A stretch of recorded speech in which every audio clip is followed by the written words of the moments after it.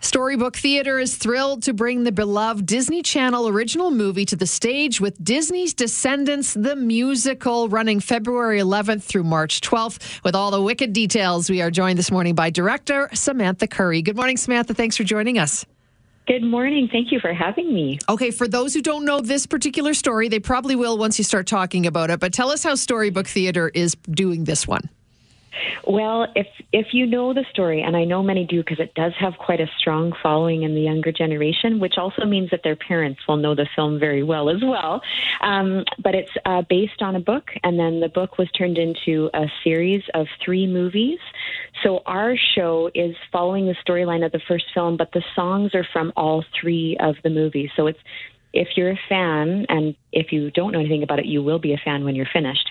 But the fans will be really happy because it covers all of the musical genres of all of the movies. Samantha, is there more pressure when you've got the material that people know so well versus doing something original coming out of Storybook Theatre? Because, yeah, people have an expectation when you put Disney in front of the title. Of course. I think it's an interesting thing because I really do marvel at the talent that is in our company. It was amazing to watch them audition because they just would step forward and you knew instantly who they were as these characters. They just resonated with whoever we imagined them to be. And so I think the magic of theater is that you go and you're open to what you see. But we do pay homage to the characters and we do pay homage to the films a little bit. There's a few little nods towards things that fans will know. We've placed some really special little Easter eggs in the show in that way.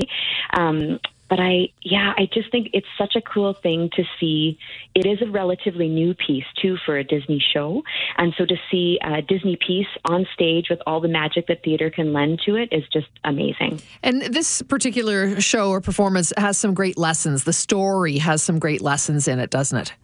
It really does. There's we follow a male and a female protagonist and sort of their understanding of who they are and who they were.